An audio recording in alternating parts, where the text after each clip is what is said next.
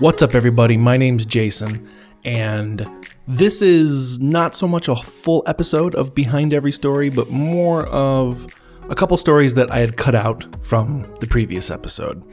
The previous episode dealt with me telling my stories about times in my life where I honestly thought I was going to die.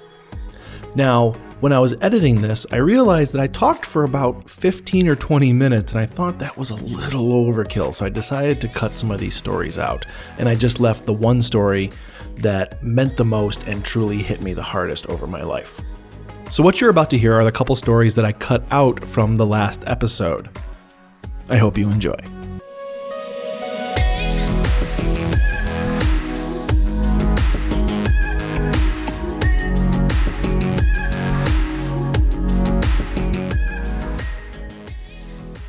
Now, when I was a kid, about 6 or 7, trying to remember correctly, this isn't something that I thought I was going to die, but probably should have, looking back on it. I was standing too close to my next door neighbor who was playing with a golf club.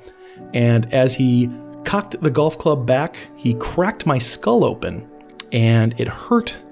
And I remember his face looking at me, pointing at me. Like, his face was so white.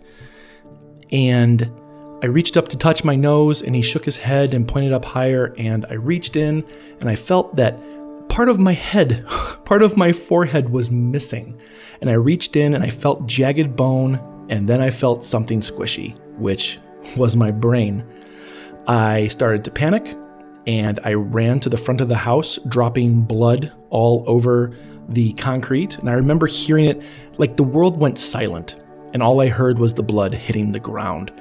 And thinking back on it, I remember thinking I didn't want to run through the house because I knew my mom was closer if I ran through the house, but I knew she would be so angry with me if I brought blood into the house that I knew I had to run all the way around the house to go in the front door to ring the doorbell to get her attention, because otherwise my mom would be mad at me for cracking my skull open.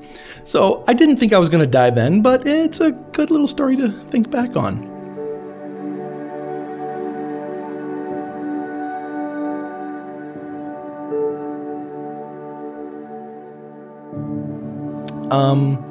When I was in the hospital having surgery, I had my gallbladder removed.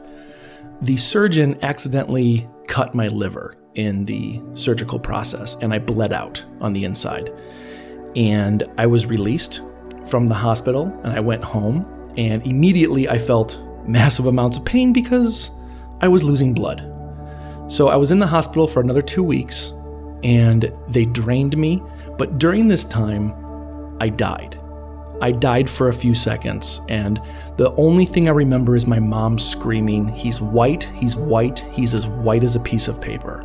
And I remember waking up a couple days later, or maybe a day later, or however long it was later, but they had told me I had died for a few seconds. And that always kind of shook me a little bit, but when it was happening, I didn't think I was going to die.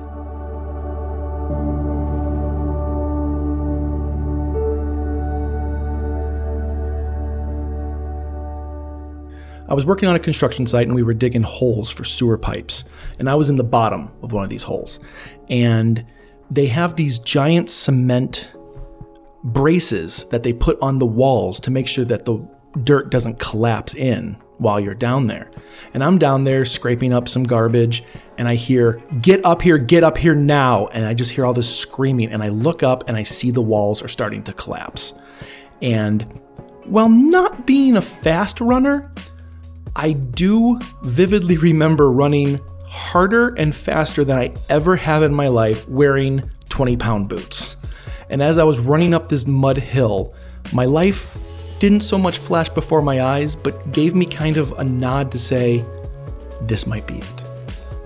And I remember taking deep breaths, thinking, I'm going to enjoy every one of these before it goes. Before I get buried alive by this dirt, I'm going to enjoy every breath. And I ran as hard as I could, and I felt the dirt collapsing in on my feet as I ran.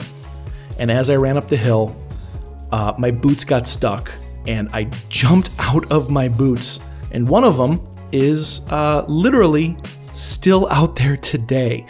I went home that day with one boot, and every time I drive by on Route 38 in West Chicago, Illinois, I look to the north side and I give a little salute to the boot that gave its life for me to get out.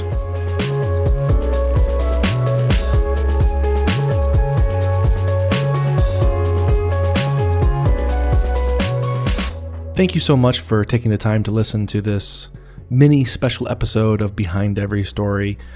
If anything like this does come up again where I or someone else does talk a little too long, I think I might be doing these extra episodes just to make sure that the normal episodes don't lag too much, especially when I start going, like I'm doing right now.